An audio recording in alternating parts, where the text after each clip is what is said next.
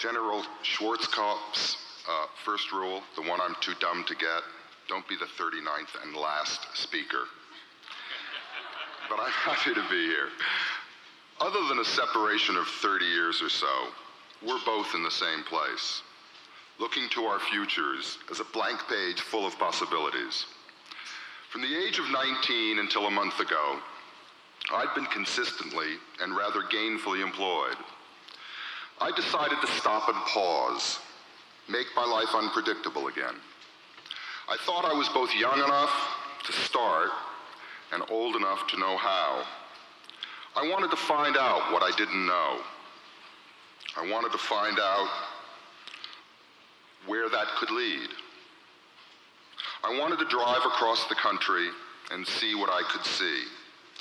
Before interrupting that trip to come here, I was driving and musing along those ridiculously hot highways, Miami, Tallahassee, Mobile, wondering if any gleanings from my long career were useful.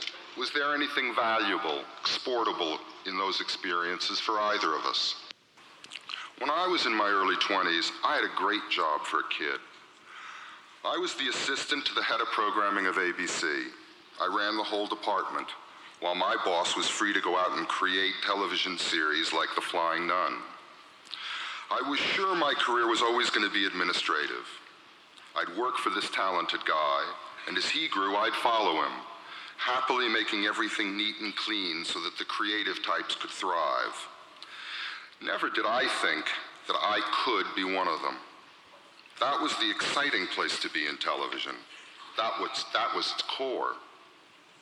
But it was much too scary on that side of the hall.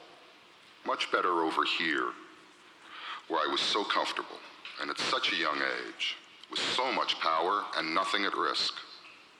My fear of putting myself on the line froze me from even thinking I was qualified for creative work. The senior goal I would permit myself, my top fantasy, was that I'd be the best damn clerk in the world. One fateful day, though, he threw a script in me, and he said, "Read it and tell the producer what you think." I was terrified. This guy was the emperor of television at the time. He had something like 11 shows on the air. I studied the script. I hated it. I tried to be polite and careful, but the guy cornered me. So I got out my opinion, and in the incompetence of my response, he wiped me from one end of the room to the other. But thank God I was wet. I was in the water, hardly courageously. But I was in there nonetheless, panting and barely breathing and trying to defend myself with whatever ideas I could come up with. And though I was hardly above the waterline, I hadn't drowned. And I made this discovery, this incredible revelation for me. I was so wildly wrong in my certainty of what I could and couldn't do, and I learned, go into the uncomfortable and push past it. Be lucky enough to have somebody push you. Beyond the fears and your sense of limitations. I've essentially been doing it ever since, putting myself at risk, overcoming my discomfort. And though I got much better at scripts, I would never forget telling that producer what a terrible idea MASH was. It was always like that for me. When we invented the movie of the week, everyone said it was hopeless. It wasn't. It revolutionized television at the time. When we put Roots on the air and created the miniseries, they said you couldn't do that either. They always say it. And the terrible part is, of course, sometimes they're right and you fall on your face. Unproved, untested ideas are truly frightening to nurture in what is always an unfriendly environment. But the only way you and they get to grow is not to be frozen to inaction by the insecurity of it all. I went to Paramount and I started at the top as chairman of the board, with utterly no movie experience. As the first person to come from the perceived lower form of television, I was treated as the scum of the earth. On my side, I thought the movie business was populated by thieves and infidels and ran rather stupidly. I had an absolutely terrible time figuring out how to change it. I was making no progress and almost no sense. I did begin ever slowly at first to think we were putting some basics down, and that gave me some energy to fight off the world that was fast losing patience. The man who was head of Paramount's parent company, who had taken such a risk in hiring me, was being pressured daily to get rid of me.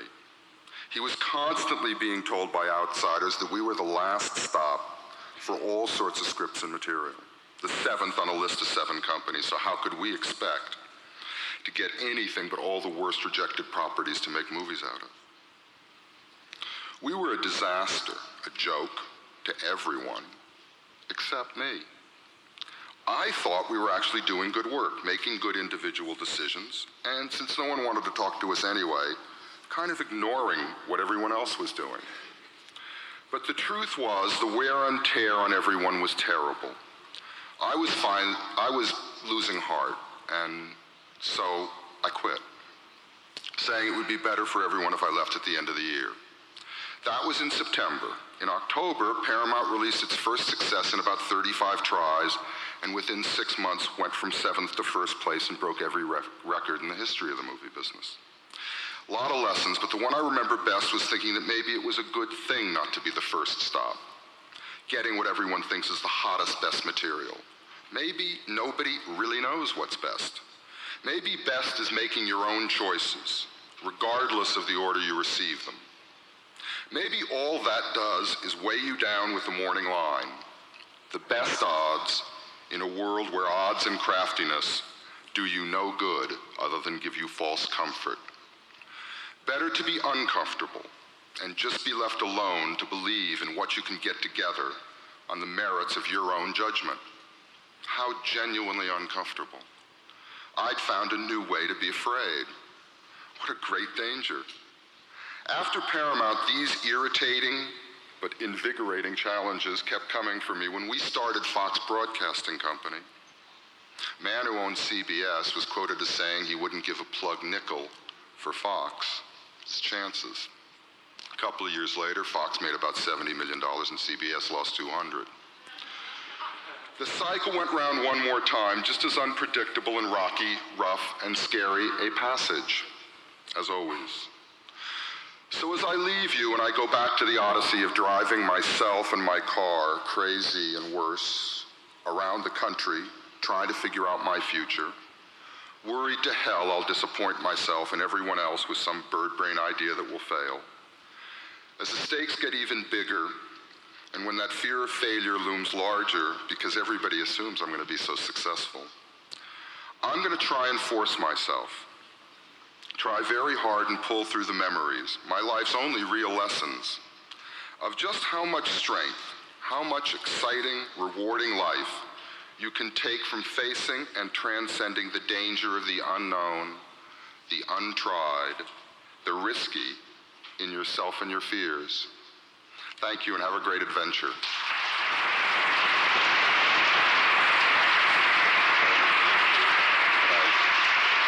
Did it quickly? Okay, yeah, I think so.